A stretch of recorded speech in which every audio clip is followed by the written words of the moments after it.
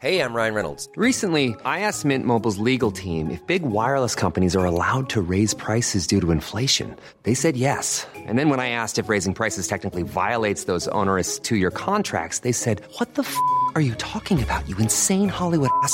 So to recap, we're cutting the price of Mint Unlimited from $30 a month to just $15 a month. Give it a try at mintmobile.com/switch. $45 up front for 3 months plus taxes and fees. Promo rate for new customers for limited time. Unlimited more than 40 gigabytes per month. Slows full terms at mintmobile.com.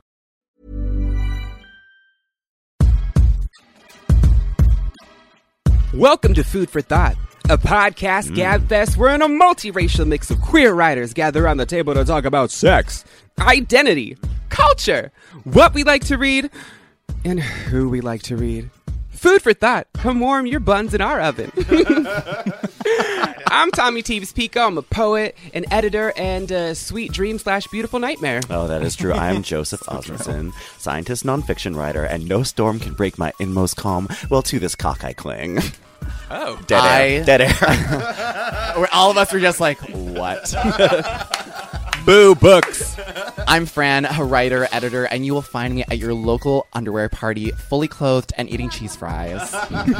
And I'm Dennis Norris II, reader, writer, former figure skater, and you heard it here first. A bench is moving to LA. Ooh. Oh my God, truly though. It is so It could nice happen. here. She just gonna miss her flight on Tuesday. I'm just gonna miss it. Speaking of which, we are recording here in Los Angeles. Ooh. And like honestly, like It's my 85 depression degrees. is residing. I can, like, all of the inner tensions in my body have just unclenched, I gotta tell you. On the drive over for here, real. Kids was like, oh my God, there's so much sky. Dumb ass guy. Dumbass, big ass guy. Nobody got to do with it. Fran, will you tell us what we got on the menu for this episode? Absolutely. So on the menu this week, we will be reading out loud the best and worst DMs that we've ever gotten. Tommy will share a salacious, impure thought story. Heavens. And, oh my God, yeah, it's pearl clutching, you could say. And it's Valentine's Day, or almost Valentine's Day. So this episode will be all about love. It's a love letter. Or to lack you. thereof. And for dessert, we talk about some beautiful things about what it is to be single. Yep. Yes. Yeah. Oh my God, take it away. Boom, bitch. We're going to start the top of this show the way any good top should, with a tease, our uproarious appetizer segment, Amuse Bouche. And to amuse our bouches today, Fran got a game for us. Okay, guys, it's Valentine's Day. We're all feeling a little gushy, so we wanted to honor... It's nauseous, actually, is I how know, I feel like. exactly. And we wanted to honor this amazing holiday with the stupidest of cupids, as you might say. So we're bringing back our scrumptious little segment wherein we read the absolute worst Grindr messages and affronting DMs that we get on social media that may or may not be romantically involved on our various dating apps. So, who wants to start? Dennis got that smile like he want to start something. Oh my God. Okay. So here is a message that I got from a guy whose name on Grindr is Dirty Ass Eater. Wow. Go on. Looking to eat, lick, suck, and worship a guy's dirty ass for as long as he wants. I don't top or bottom, no anal. Just enjoy sniffing stinky buttholes and rimming deep in all caps. I too no anal. I have a weakness. Same, Fran, same, yeah. No anal. I have a weakness for 2+ days. Unshowered ass. Scat. Very big tongue here. Hit me up. Ba-da-boom, ba-da-bum. Wow. I find it really refreshing when men just state what they want. Or when Yeah, any with person no just shame. states what they want. Be the change you want to see. Yeah. Be the ass you want to Truly. eat, I mean, maybe. yeah, very Oprah, just Yes. like state what you want. Yeah. Manifest it. It's the secret. It's perfect because, most people will say no, but some people will say yes. But you're Yes. you're not looking to play games. If Exactly. that's what you want, No. if you want to eat a dirty ass, you better tell people you want to eat a dirty tell ass. people. 2 days plus. 2 Yeah. days. Why plus. not? That's special. Teebs, do you have any? I got a couple.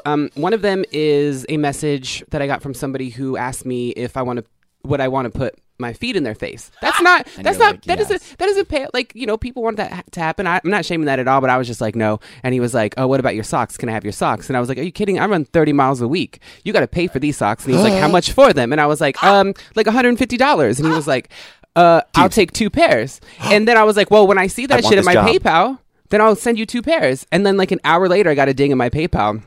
$450, and I was like, my oh, God. And he had this specific instructions, you know, like as soon as you're done running, you put them in a Ziploc bag, you put them in a manila envelope, and mail them to my office in the financial district. And Financial district. and I sent them every couple of weeks, and that pretty much supplemented my income for like 2015, 2016. Which is when you were writing your books. Yeah. Like Yeah, this yeah. was a writing fellowship, essentially. I had a friend that paid for their entire trip to LA selling used panties on Craigslist. I love it. There's a market for it. It's And like I a started to win-win. get, but the thing is, then I started to get like people. I was like, if you know other people in your freaky ass, you know, office that want some sweat socks, you know what I mean? I still run 30 miles a week, and I got a couple customers that way. Do you still do it? I don't like no. I mean, I have. The thing is, like, it was in an effort to make money from my writing, and that is happening now. So there's no real need to, and I just kind of like fell off. So The would Dirty you Sock Fellowship is now taking application. would you consider a middleman? Like, do you want me to be? Can I be your agent? Oh, okay. Oh my God, oh my Sock- God, oh my for God. sock selling? Just take a 15 Because, cut like, or what? I would. Let's talk 25. Okay, lost me. You were right until you were wrong. And then the second one was a DM that I actually sent somebody because it was in this portion of my life where I was trying out punchlines, not punchlines, but pickup lines. Oh, wow. And I was What's like, the difference, really? But I was like, boy, are you institutionalized because you're crazy hot? And he was like, my mom just went to a mental institution. And I was like, abort. I made a huge mistake. Unsend. Yeah, so Unsend. incredible. Oh no, I'm so impressed, Joe. I have some good ones. My favorite is just like, we all know that this happens all the time, but you know, like messages, like 4 of them, like 3 weeks apart. Thumbs up emoji. Thumbs up emoji. Thumbs up emoji. Oh my God. Thumbs up emoji. But the fans send us the best ones. And one of my favorites was, this reminds me of you. This was a DM. This reminds me of you. And then it was an article, New York Times opinion, why women had better sex under socialism, which just like, I felt deeply seen. Such your brand. Oh my God. Wow. Epic. And then another one on Insta this time. Joe, exclamation point. I had a wet dream about you last night. I just wanted you to know it was great and you looked great. So affirming. Wow, that's really beautiful. That's We do really I will say sweet. we get flirted with a lot in our DMs, and they are so affirming, so respectful, so encouraging. Yeah. Okay, so a lot of people who listen to this podcast know that I actually don't use dating apps, and I am lucky enough where I don't get trolled or solicited that much. I mean, that's just like ideal. Like, men don't speak to me. Like, You I love would people staying away from I you. love that. Yeah, I mean, Dennis just said this morning. Dennis was like, "Yeah, ignoring people is like your love language." And I was like, true. the line? But I got a very non-romantic DM that from someone who lives in another state, very very far away, Which is also your favorite. yeah. And we followed each other on social media for a while, but I don't know him. I've never met him. And he DM'd me and he said, "Hey, friend. Happy New Year. Heads up, this year, not right now, I want to have a serious conversation with you in which I'll be taking strong opposing devil's advocate viewpoints to what you think, meaning I may argue for things I don't even believe in or agree with. So what get ready race for is that." this person? He's white. He's Shocking no one. He's so Of extremely course. white, and he was like talking about how like he's so concerned. He's like interested in talking about like race and dating with me and all this stuff. He's like, I've been churning on this for a while, and I need the thoughts of a gay man of color to help me understand, so I don't go perpetuating ignorance and hatred.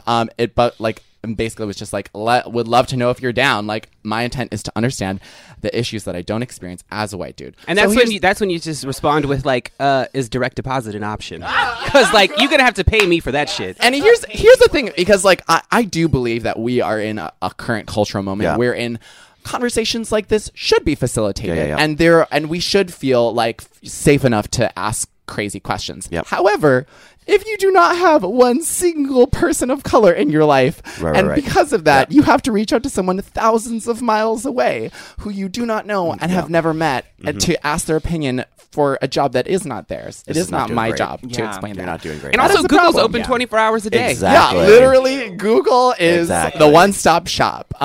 So yeah, I was just like so baffled by that because I have those conversations with my close friends.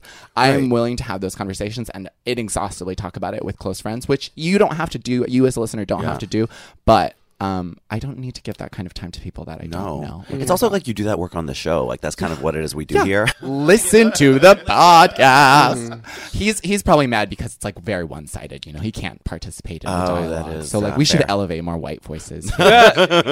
We should really try to bring it back in. This is Joe. I have to say that I do a lot of really embarrassing DM sliding myself. Nuh-uh. And so I have some. My stars and some, garters, no way. I mean, last night I just had a total meltdown on just a really hot boy who said that he wanted to go on a date with me and then didn't go on a date with me. And then what happened, Joe? And Fran was trying to make me unsend my Instagram DMs. I didn't try. I succeeded. It was just, and I woke up this morning being like, wow, I did a really bad job last night at that. I usually have a consultation fee for that. When actually I coach you into unsending. It was not. I mean, I'm not proud of that, but like, you know, there's a really, really hot artist in New York, and I noticed he made a sad post on Instagram, but his Instagram DMs are not open. So I moved over to Facebook and I said, "Hi, noticed your sad girl Insta post. Same TBH, sending hugs and blowjobs." And he messaged me back. It went really well. We're gonna get a drink hopefully soon. That is vulnerable and a boner thing, so it's a bonerable. Can we say that? Can we say that? I love you. Wow, I absolutely fuck you. I messaged a friend of mine. There was she's queer. There was a really cute boy on her Insta story. And I was like, oh my God, that boy is so cute. Who is he? She was like, yeah, that's my brother. He's 17 and straight. No, just no. Did not do a good job. Abort. Also, she said, I'll tell him you think he's cute. I was like, please don't. Please do not. Please do not. With the median age of the people who you are currently sliding the DMs no, into. They slide into true. mine. They slide into mine. So just to everyone out there, again, whose DMs I have messily slid into, friends of exes, like just people who are hot who I should not be talking to. I am so sorry. Drunk me is insufferable. I'm sorry. Yeah, it's like so sloppy, slippery. It's like you were using baby oil. You know, our problem child. Well, that was amazing. great. Thanks, guys.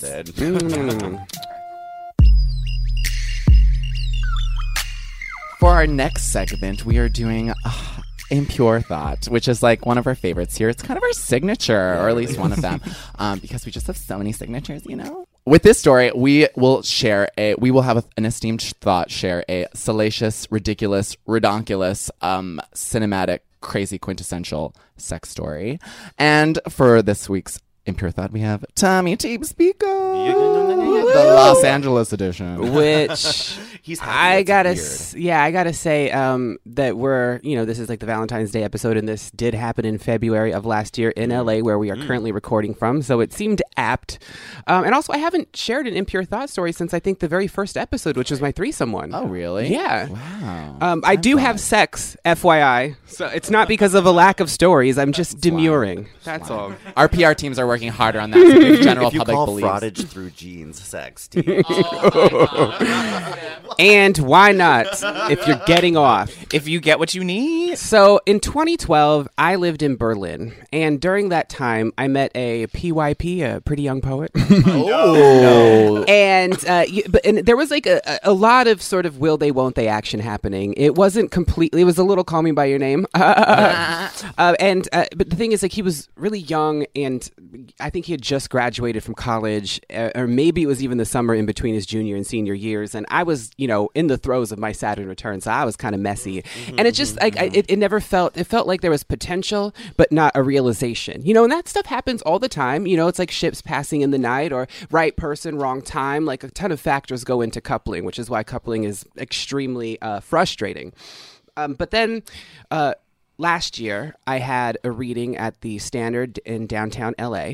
And we had continued to sort of follow each other on Instagram and Twitter and stuff like that, like staying in touch, but never completely in touch. I love the social media because it allows you to like play the real long game. It's like a lot of these are not people you text with or whatever, but like they are just enough in your periphery that when you end up in their city and they see you post from LA, they're like, hey. Yeah, it is a long con situation. It is. And what happened was he was like, it's been a really long time. I'd love to take you out to like buy you lunch or something like that. Do you have time while you're here? And I was like, oh, absolutely.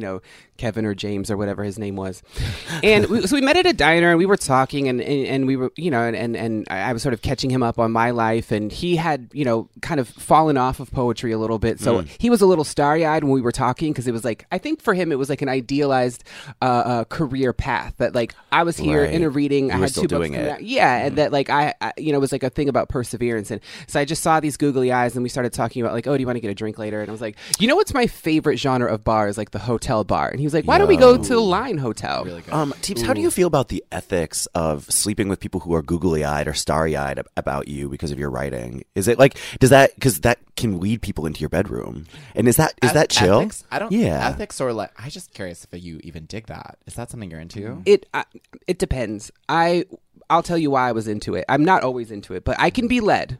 I'm, I my opinions are not concrete. They're not stone. I'm malleable. I am, maybe you might say, the shape of water. Oh my God. So we get to this Line Hotel, and we're sitting there, and he's like, I just got to say, we haven't really addressed this, but I feel like a few years ago we had an opportunity to do something, and I really, I feel like I didn't own the moment, and I don't want to let that opportunity pass by twice. And that kind of that's what got me. Yeah, I was like, oh, okay, this is really mature, and like you actually said what you felt, which is something that's actually really hard for a lot of people to do. Emotional vulnerability is so sexy. Yes, Just put it out there. Because like knowing how you feel is hard, right? Mm-hmm. And articulating that to someone is hard, especially if they could give it to you or won't. Right? Yeah. Mm-hmm. So I was like, absolutely, let's do this. Let's go back to your place. And he's like, actually, we can't go back to my place because I live with my girlfriend. Yes. Oh my God.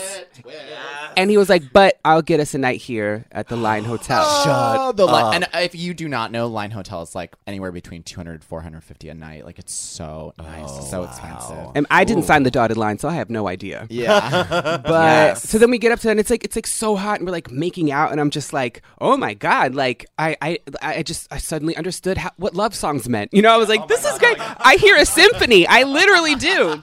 So, but then when we get to the actual fucking, it is such a goddamn disappointment. Wow. First of all, even though I was the receptive partner, I felt like a dildo because it didn't feel like he was actually not interested in getting me off at all. He was the one who wanted to get off, and I love getting people off. So like I was participating in it, but at a certain point I was like, I don't even have to be here for this. Right.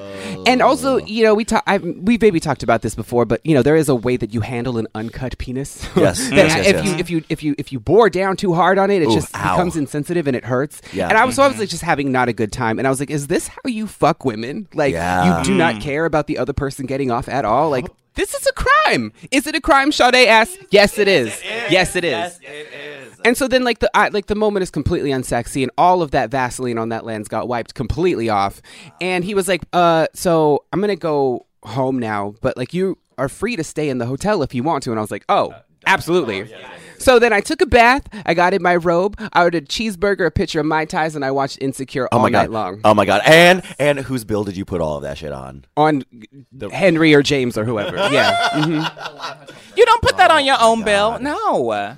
What I'm so shocked that nothing in from what you said about his emotional vulnerability and the way he was drawing you into the room, I felt like the sex was going to be good because that seems like someone who would actually care, and especially his googly eyes towards you.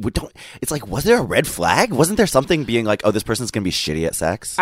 You never know when somebody's going to be shitty at sex. First of all, because like the sexiest person sometimes you can look at somebody and be like, I know how you fuck, and then it's like it sucks, or like sometimes it's that nerd and the red light comes on and they're like, hello. Oh my God, yeah. I love so that. True. Yeah. So true. I guess what I would say is like what I didn't realize at the time was that it was maybe a kind of a fetish or something like that. Like, a fame fetish. Yeah, or like a career fetish, or just like a memory fetish. Like when you run around a story in your head long enough of like a will they, won't they, or could this have been, and you miss the opportunity, and the opportunity comes again. It was just like, I am a factor of your fantasy, but me as a human being am not. And I guess that's what I would say with people who might know you from writing or from something else, is like they don't actually know who you are. They don't. They know you via like a medium that they are encountering that has nothing to do with you, really. Wow. Yeah, he fucked you like that was something that he had to do for him, like to fulfill whatever, and that's like all it was. Do you think it was good for him, or did you get the sense that he also was just like, I got him off so hard. Oh my God. Oh my God. Oh my God. He was like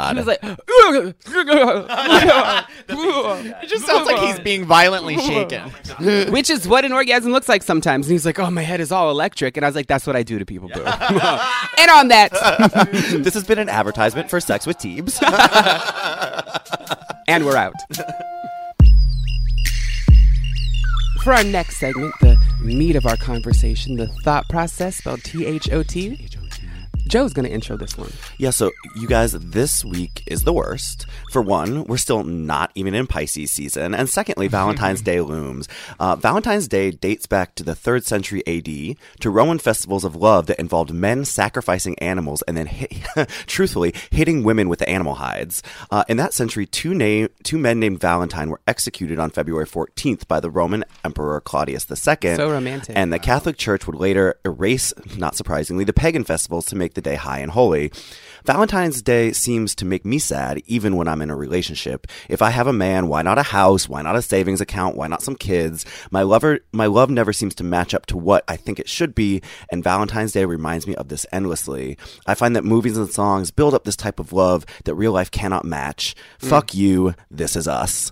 But maybe more than other benches on this panel, I do believe in love. Love has taught me and transformed me. And of course, I believe that love is a wide-ass motherfucking category that includes familial relationships and close friendships. Love requires vulnerability and accountability. Love undoes me, and being undone is necessary for growth. So we call ourselves Thoughts on the show. We know we're capable of being slutty, slutty, sluts. But thoughts, what do you love? And who do you love? Judy Garland movies. Oh my God. I truly love them. They make me That's feel Fran. connected to the world. No, I mean, this is just a funny topic for me. And I feel like, we do a lot of preparing to come into these shows. Yeah. Like if you don't already know as a listener, like we prepare for hours and hours, just like deep diving into the subject Reading. matter. And this is like the most out of my league I felt on a topic. I truly felt, I have never been in love personally. I feel like I've gotten close, but I don't really know how to pinpoint that. Yeah. And talking about it is just not something that I'm privy to.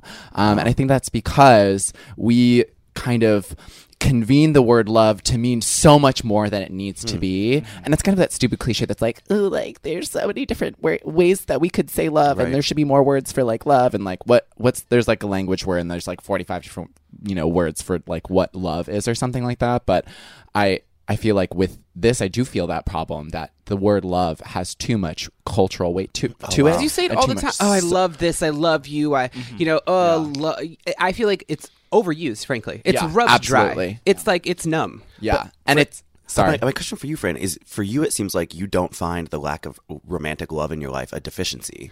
And that's really important. Well, what's funny is I don't find the lack of romantic love a deficiency. I find it something that I'm working toward. I feel like, no, sorry, not working toward lack of love, working toward figuring out what love is. Oh, wow. Okay. Yeah. Like that's something that I'm not such an evil monster where like I don't believe in love and it's not something that I want, because I do want that. Wow. And I do want to, and when I do, especially when we're surrounded by people that are falling in love and people that are in relationships, it's something that makes me want it too. Wow. But it's definitely not, it's never, ever, ever my priority, and I can't remember if it's ever been a priority in my life after my first boyfriend. And to quote the illustrious Mariah Carey, she had a vision of love, right? And so I think about that a lot, actually, because I've had a vision of what I wanted to be in my life. I remember sitting with a friend in Williamsburg in like 2006, 2007, being like, I think I'm going to try to make this poet thing happen. So I had a vision for my career. I have a vision for the types of friendships that I want. You know what I mean? Like I have a vision for for sometimes the places that I want to live, but a vision of love I just don't have. Wow. I don't know what that Me looks too. like. I don't know that what was it the looks problem like. that I had preparing for this episode. I didn't know how to concretize it. And maybe no one does, but like I personally had a really hard time figuring out how to even talk about it because it's so amorphous to I'm me. so different from everybody here. Dennis? I feel very similar to both Fran and Tommy in that I don't have, I feel like because I grew up in this religious home with a very sort of traditional nuclear family with older siblings and a 2-parent household for a long time, I have thought that was what I needed to be working towards. But the thing is, as you, for me, as I've been in my 20s and now my early 30s, and I've experienced so many different kinds of love, and I don't know that I've experienced real romantic love, but Fran, I feel like I've come close a few times, and I have a lot of loving relationships, with my friends, and I have a very loving relationship with my family. I feel like for me, I don't have a vision of what love is. I just know that it exists in my life. I know that I want to have more of it, however that looks.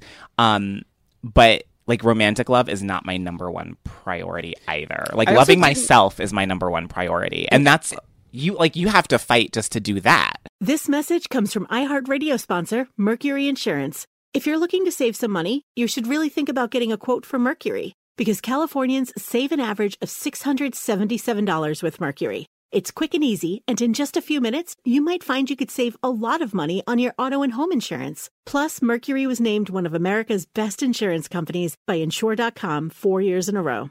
Low rates, big discounts, great insurance. Go to MercuryInsurance.com today to get a quote.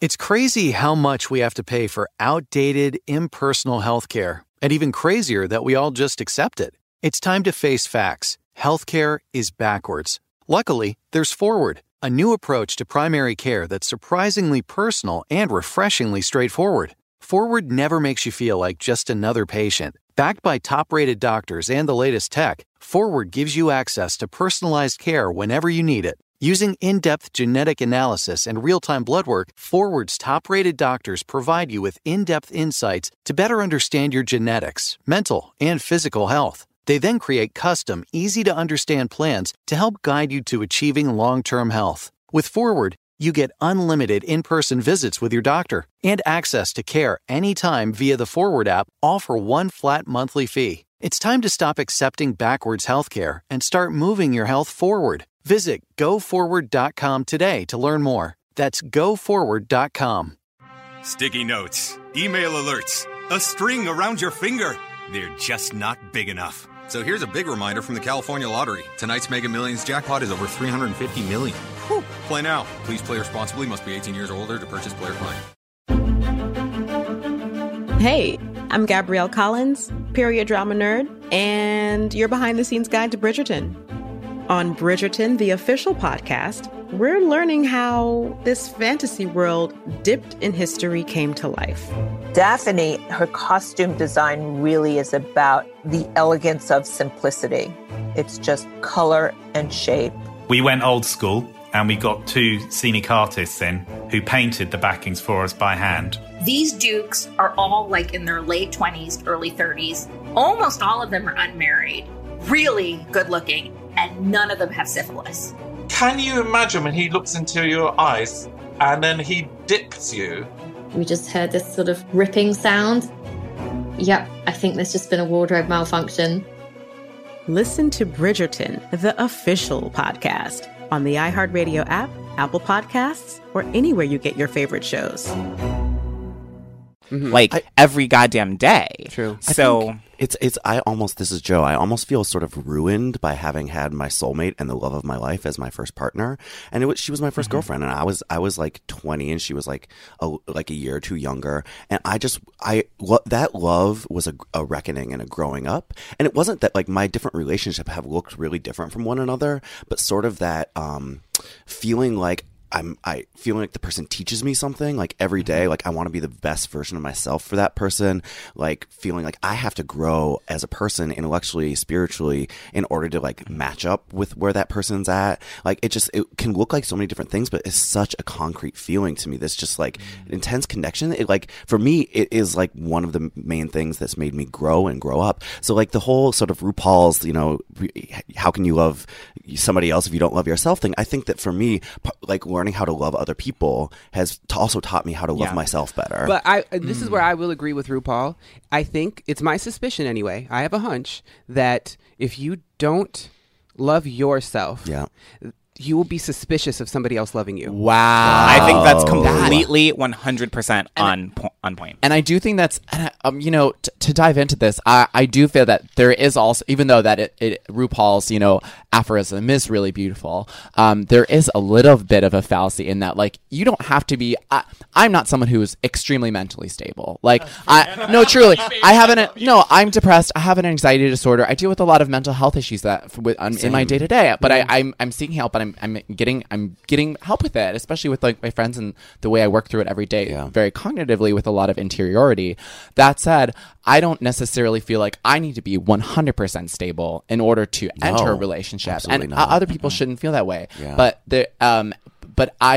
I do feel like when it comes to like mental health, you do want to be kind of good, you know. There's no like way to like actually evaluate like how good you need to be, but like if you are someone who is really, really in a bad place, I would not say being in a relationship. It is unhealthy to expect that a relationship will fix you. If you feel broken, that brokenness cannot be like filled up by love of another person. And do right? you think that? And this is Tommy. Do you think that adds a particular dimension on queerness?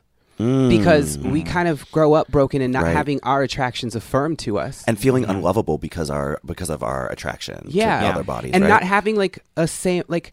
How often do you have a model of queerness, like a queer relationship, to know what that looks like, to have the vision? You have had to have some inkling of it. I mean, I don't have a good model for a relationship because my parents were horrible to each other. But then also like it was so out of, it seemed beyond the pale. To actually be with somebody when I was younger, to think that would that could actually happen for me that you could receive love. It felt impossible to receive love from a partner of the same sex. Wow. Of course. Because there's so many more. I mean, there's just so many more barriers to that relationship happening, especially when you're at that age and you're just kind of hitting some of those barriers, like the idea of like figuring out who you are, figuring out how you're going to live your life, and like if you're going to let people in and let people know about that, like the whole closet versus not closet thing, like whether just you're shit that like straight people don't have to deal with. And when you're 18, 19, you're dealing with that, and you know that the people around you are dealing with that, so it's so much harder to conceive of that. I completely empathize with you, and I always felt like I looked at that, like that happy ending, as like the golden calf that we were always working towards. And I resent the idea that we live in a society where we always privilege that over everything else. And I also resent the idea that there are often people, sometimes straight people and sometimes queer people, who move through the world always asking you to make a lot of extra room for their relationships. Like even when you don't have, like even if you don't have one. Getting invited to somebody's motherfucking wedding. See, that's my favorite thing. I love weddings. Because the thing is, you have to spend so much money to go celebrate someone else's union. Strand and like, loves it. it's like I have some friends where I'm super excited for them, and like I know if I know that like that's the thing that they have wanted and they're getting it, then I'm like really, really happy for them. But weddings, man, going to weddings is very, very tough on me. Like, it's emotionally hard. Emotionally, it's very, very difficult. Weddings are that's so weird, and it's weird that I feel this way. But weddings are so life giving for me. But I love, wild. I love celebrating with friends and family, though, and I love parties. But I think one thing that I also love parties. This is Joe, but I think one thing that has me fucked up about relationships is just the notion that they arrive. That like you were talking about in adulthood, Fran, that there's a crystallizing thing, and I actually think queerness really has helped me reframe this. If you think about like Jose Esteban Muniz's idea of like queer utopia, like queer utopia, sort of like an ever arriving horizon. It's like you're walking towards, and that like inviting someone into that and like learning and growing with them, but you never feel like you're going to arrive at the thing. But it is scary. It's scary because you know that comes with the that perhaps not the expectation, but there is a reality that you grow together and you grow apart.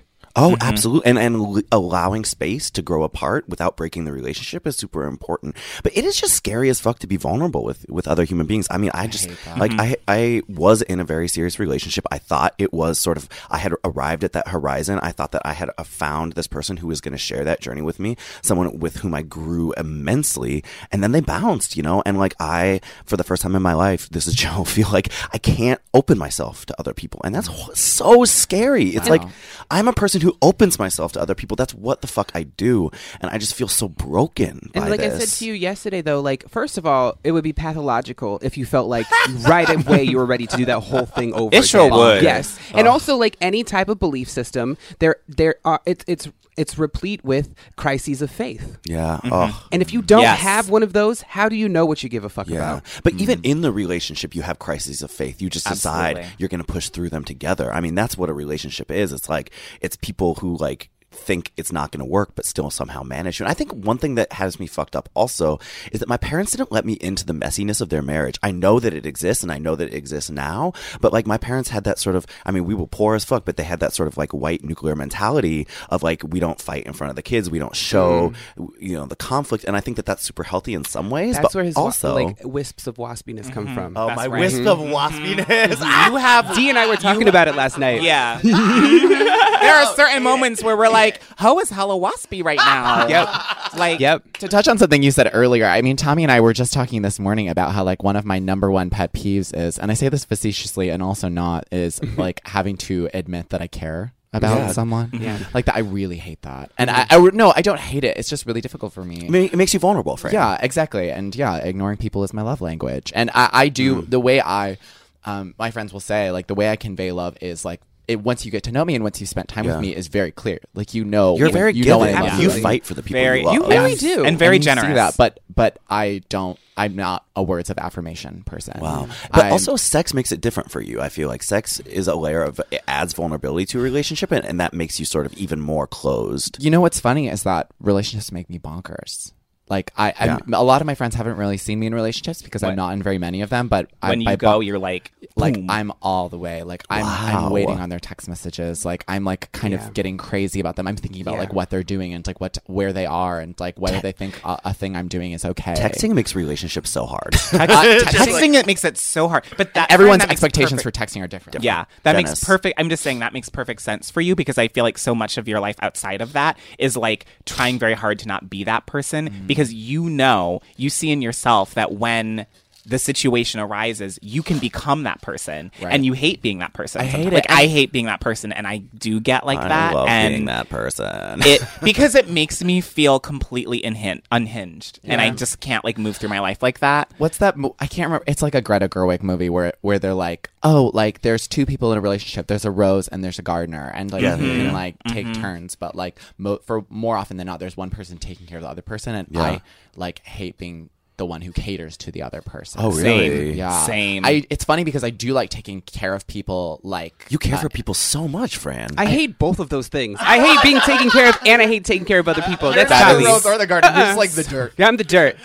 Tommy is the dirt. Oh my god. I'm the pinking shears. Like I'm just cutting everything, and then getting on an airplane. Yeah, I mean, Joe, I am really I'm really envious of the fact that your first relationship was. So I don't know if healthy is the word for it. It was the healthiest relationship of my life. No, I didn't know. I didn't know because I don't know the actual like what the context of the relationship was. But like mine was really bad. I also wonder really if abusive. the fact that it was with a woman sort of made it easier for me. Absolutely. It's like I was out to her as queer during the relationship, but and it's funny because I put up with a lot of bullshit in some other relationships. But I thought at the time I was like, this good relationship will teach me to not have bad relationships, and then turn around and have like several bad relationships in a row. But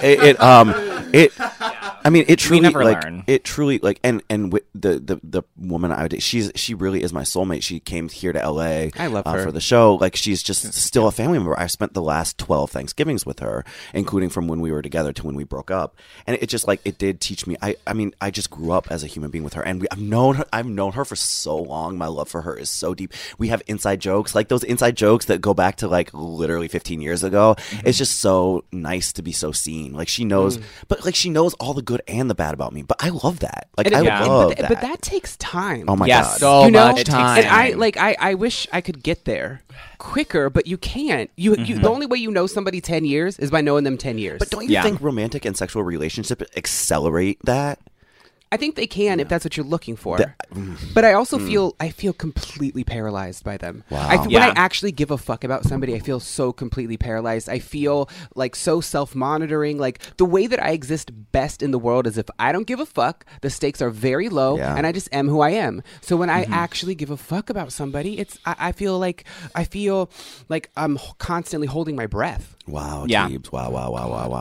That's very. And I almost like don't feel free unless I care. I actually feel very anxious if I'm like around a bunch of people that I don't care about. It's just like I feel unsettled. Something that you said about like the way we accelerate getting to know each other through relationships kind of struck me. And I'm more of a consumer of movies than I am of books, and I read a lot of books, but like I get all of my representations, cultural forms, and things that I like go back to tend to be from movies and TV.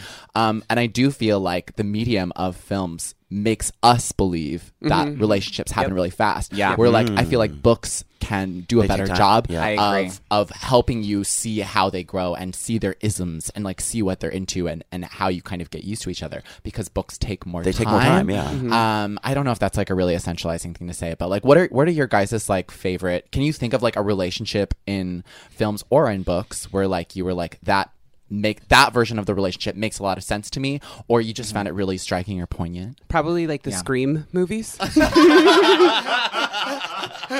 Striking, poignant, sharp. Oh my God, that's so real. I can think of a couple. I mean, first off, I feel like my dream boyfriend would actually be like a house elf from Harry Potter, because they just like putter around serving you all the time and you never even have to see them or deal with them or talk to them. And real. that's like amazing to me. Living nightmare. But actually, there's this movie that I have seen once, and I can only watch it one time because it kind of deeply disturbed me, as is what it's supposed to do. But it's called Lars and the Real Girl, and it stars Ryan Gosling. Thank you, Ryan Gosling. What's the I had premise? Ryan Flippy in my head. And the premise is that he's this like super like awkward, super shy, introverted guy living in a small town with his family.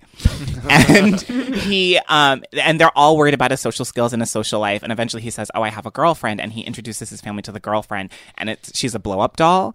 And everyone is like, "Oh my God, is he having a psychotic break? What's happening?" Like, people are meeting with a psychiatrist, and they're just like, "You just need to ride this out and like follow this delusion with him." And so the whole length, I don't remember how the movie ends, but the whole length of this movie is basically like him living and treating this like blow up doll as though it's a real person and like a real relationship. And so he'll like go to a dinner party, and all the guests there are like shake her hand and talk to her like she's a real person. And the thing that really like was so wild for me about seeing this was that I felt white like privilege. First of all, there maybe was one black person in the movie. I mean, I don't know. They're in like Minnesota or something.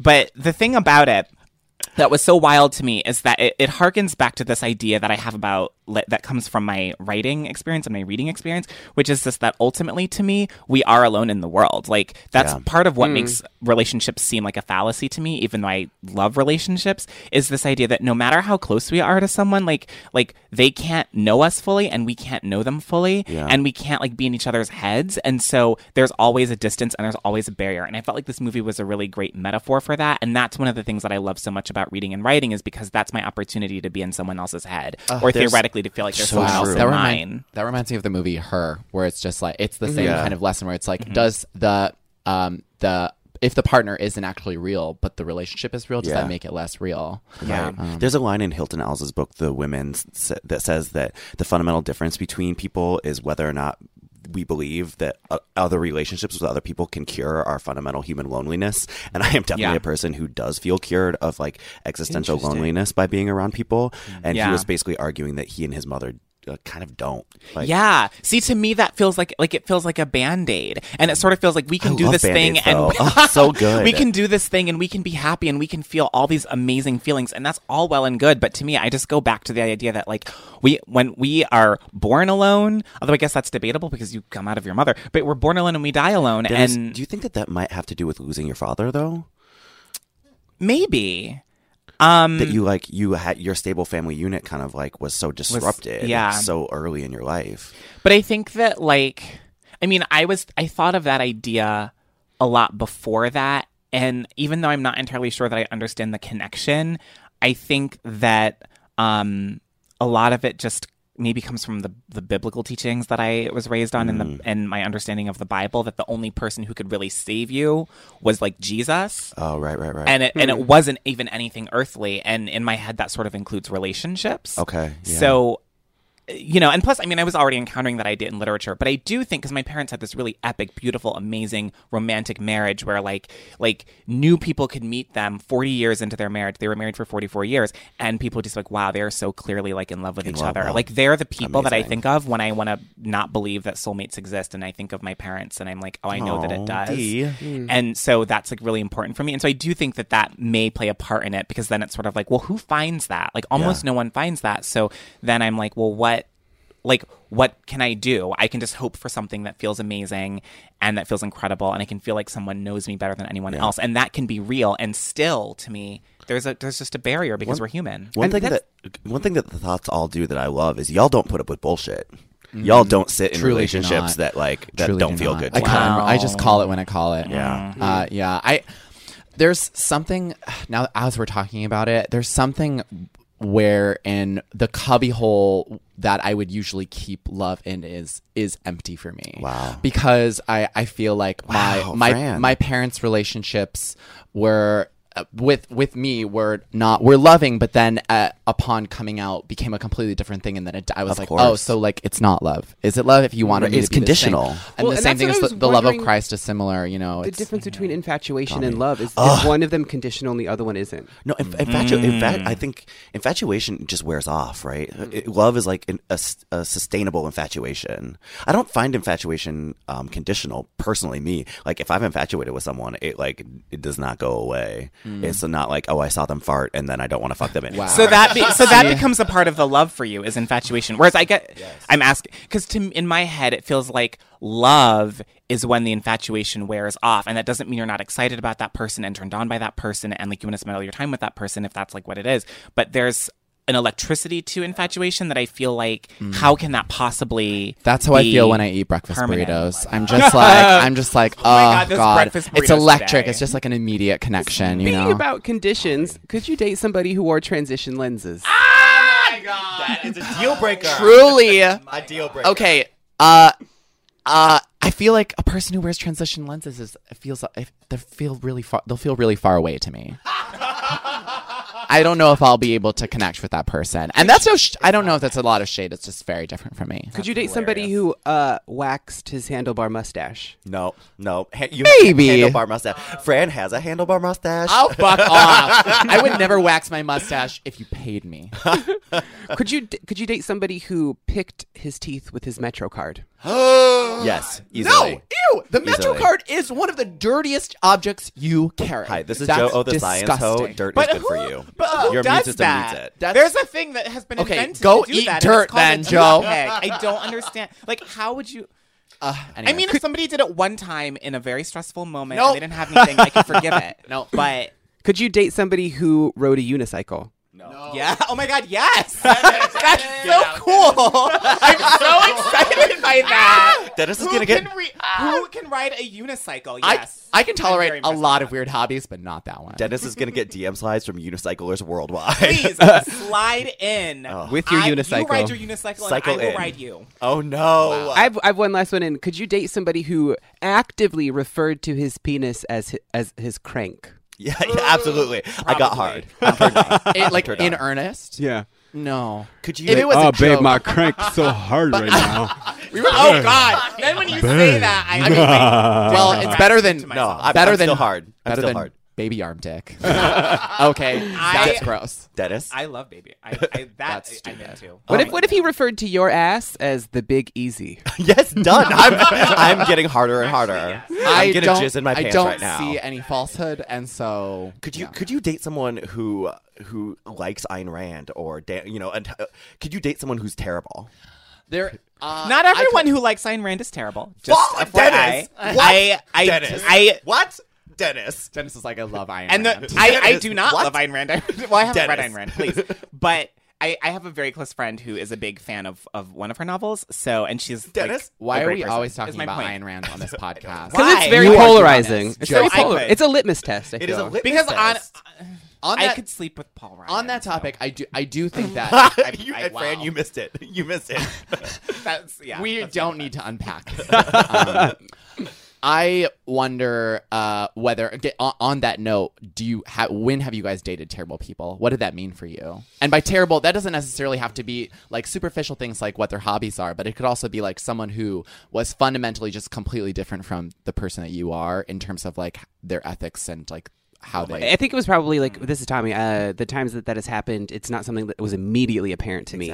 It was gradual, and so I had time to form an attachment, and that's what made it hard to leave. Yeah. I mean, same. Wow. Yeah, it was like my cheating ex, but like I was already attached by the time I realized how, I wouldn't say terrible he was, but terrible we were for each other. We were dysfunctional for each other, but my problem, again, Joe, is that once I'm attached to people, I sort of feel like an umbilical cord is between our bodies, and I have a really hard time cutting that off. Well, I'm the pinking shears, so... Snip, snip. Snip, snip, binge. As we were talking about love and literature, do you think you need to be in love to write about love? Ooh. No. Mm-mm. I don't. No. Because even though I am not totally sure that... Like, I don't think I've ever really been in love, and I guess if you say that, that means that you haven't.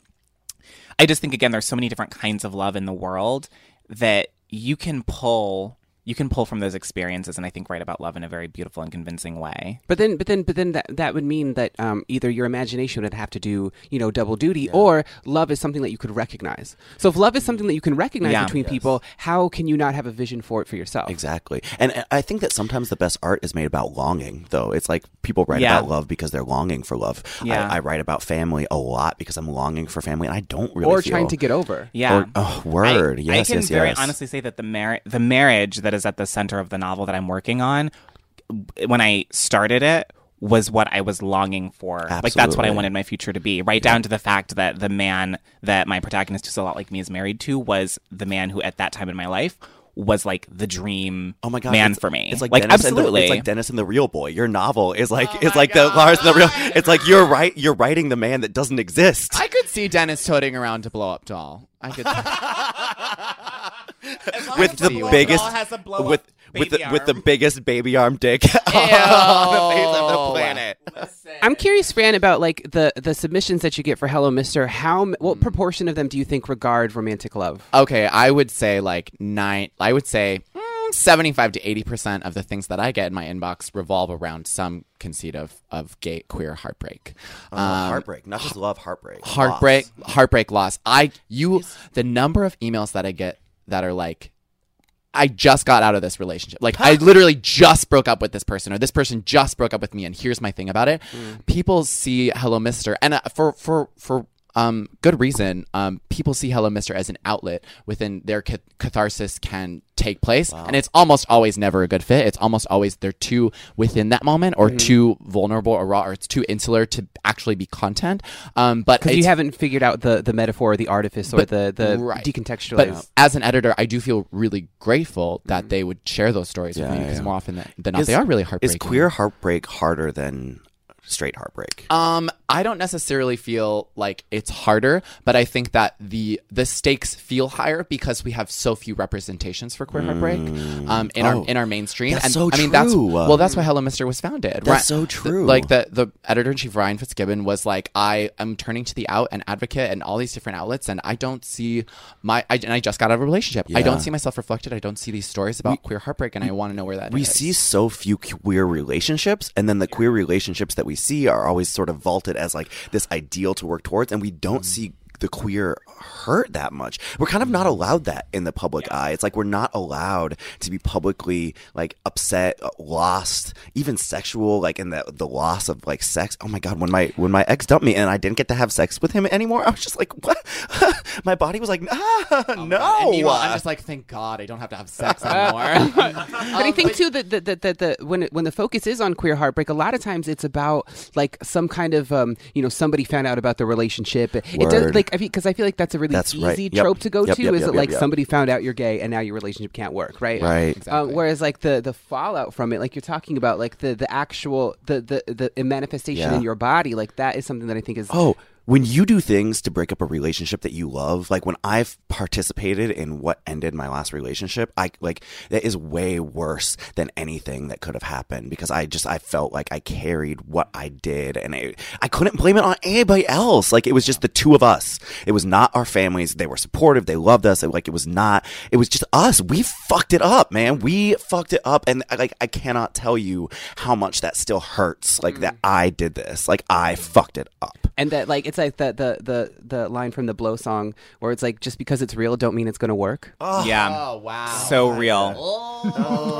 And at the core of it, when you're in the middle of fucking it up, knowing that you're fucking it up, and you're like, I know that I am making the wrong decision. I am doing the wrong thing to make this work. To not fuck it up, and I am fucking it up. Oh my God. Well, here's to not fucking it up. To not fucking it up. Not fucking it up in 2018. But also, we're going to continue to we will fuck it up. But also I not mean, putting up with bullshit.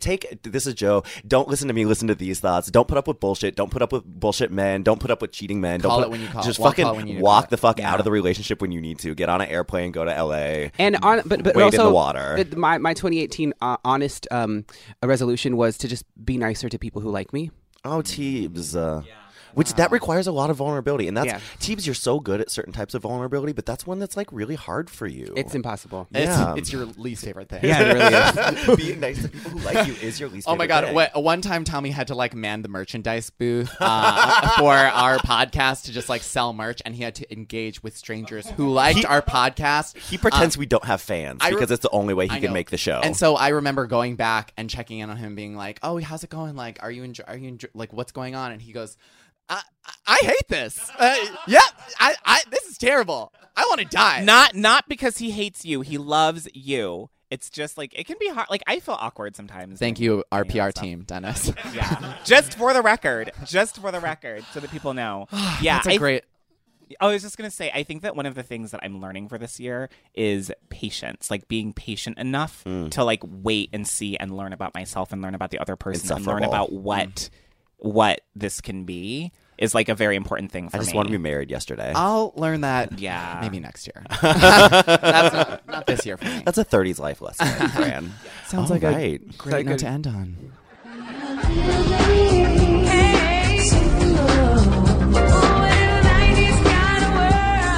I have that feeling like I'm full, but I could fit one more thing inside of me.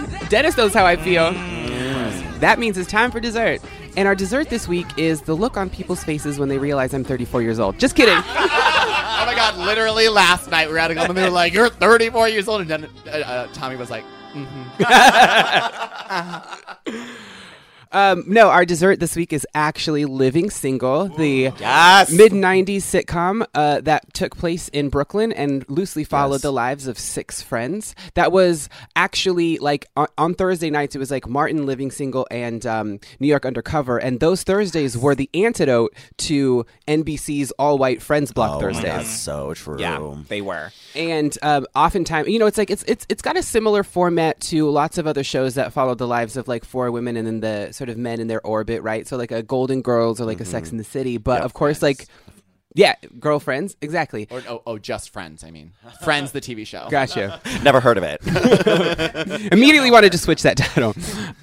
And also just like, first of all, Maxine Shaw, Attorney at Law, is one of the best characters on television in history. Bite me. And in the history yes. of television, I want 100%. And also, they like it taught me sort of certain models of success, right? Because like Khadijah was in the publishing industry, played by Queen Latifah, and I always wanted to be. I looked to her as like a model for somebody for a career and a life that I wanted, and I am making my. I'm living my living single life. You right are now. living your living single life, Teebs. Oh my God! And Living Single came before Friends, right? It was kind of it was the model for shows like that to exist. Wow. It was actually the model for Friends. Lauren, I think it was out, and someone asked Lauren Michaels something like, if you could have one show that's on television that is like done by somebody else on a different network, whatever, like what would it be? And he was like, Living Single. And then a year later, Friends was born.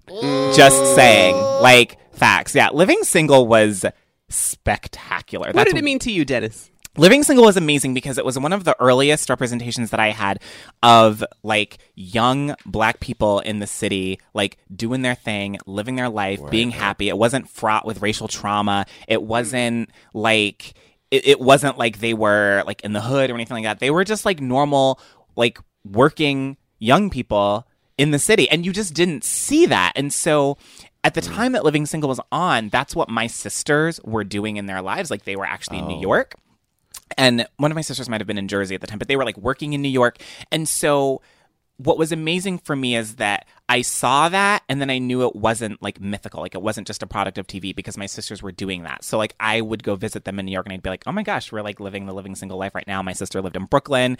It was the best thing ever. And I saw myself in all of those characters in different ways. But did you feel like it let you get to know your sisters as well? Because you were like in Ohio in this life that like wasn't like their life, and the show kind of allowed you to see what their life might be like. Yeah, it gave me context, and it gave me a visual for what they were doing. I could imagine all of those things. I imagined them having those conversations. I imagined them walking by those Brooklyn Browns. They were like, we want to one day like own a Brooklyn brownstone, and I knew what that was because I saw it on Living Single before I ever saw one in real life. And I just love when culture is like aspirational, but not in ways that are just like hyper capitalist. Like I want to own this thing, I want to do this thing. It's like I want to have a life that looks kind of like this. And like when you're really outside of like when you're queer and when you're young and maybe when you're poor or a person of color, it's like you're kind of outside of maybe a lot of things that you might want your life to look like. And culture culture sometimes can come in and just be like, oh, it can actually be kind of like this. Like, or it can totally desensitize you and you're like, I can totally write one column a week and then pay for an apartment that has multiple rooms.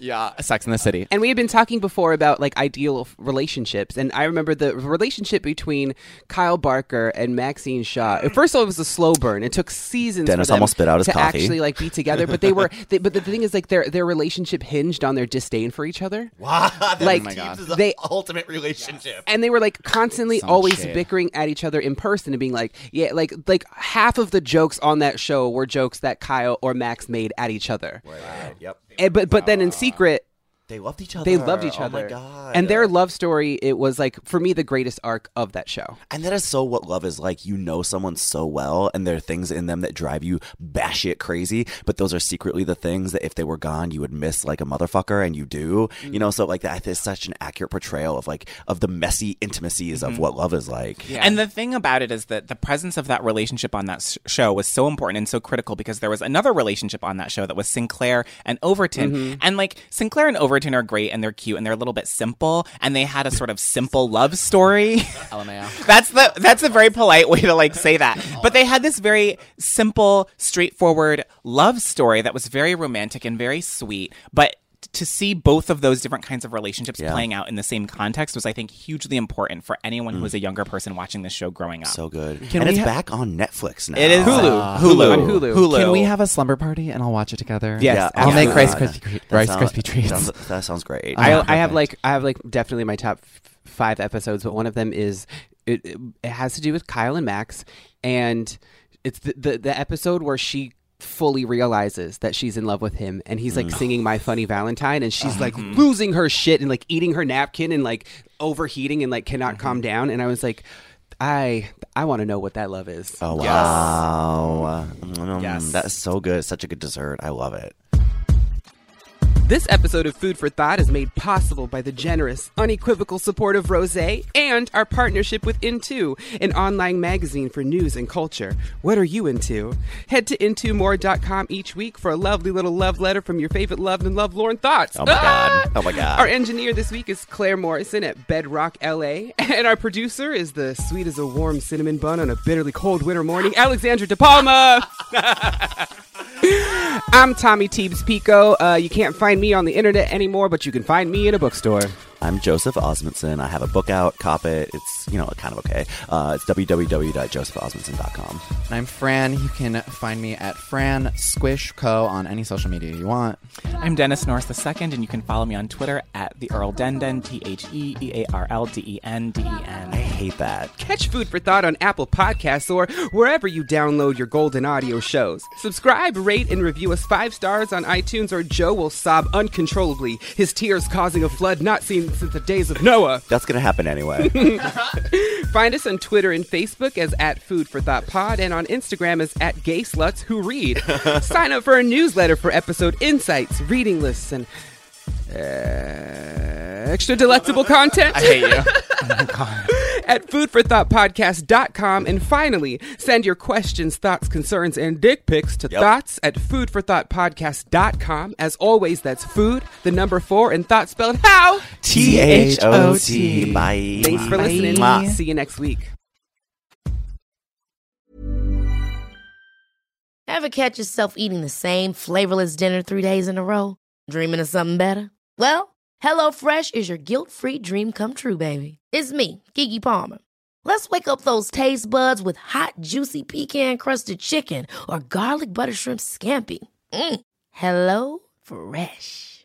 Stop dreaming of all the delicious possibilities and dig in at HelloFresh.com. Let's get this dinner party started.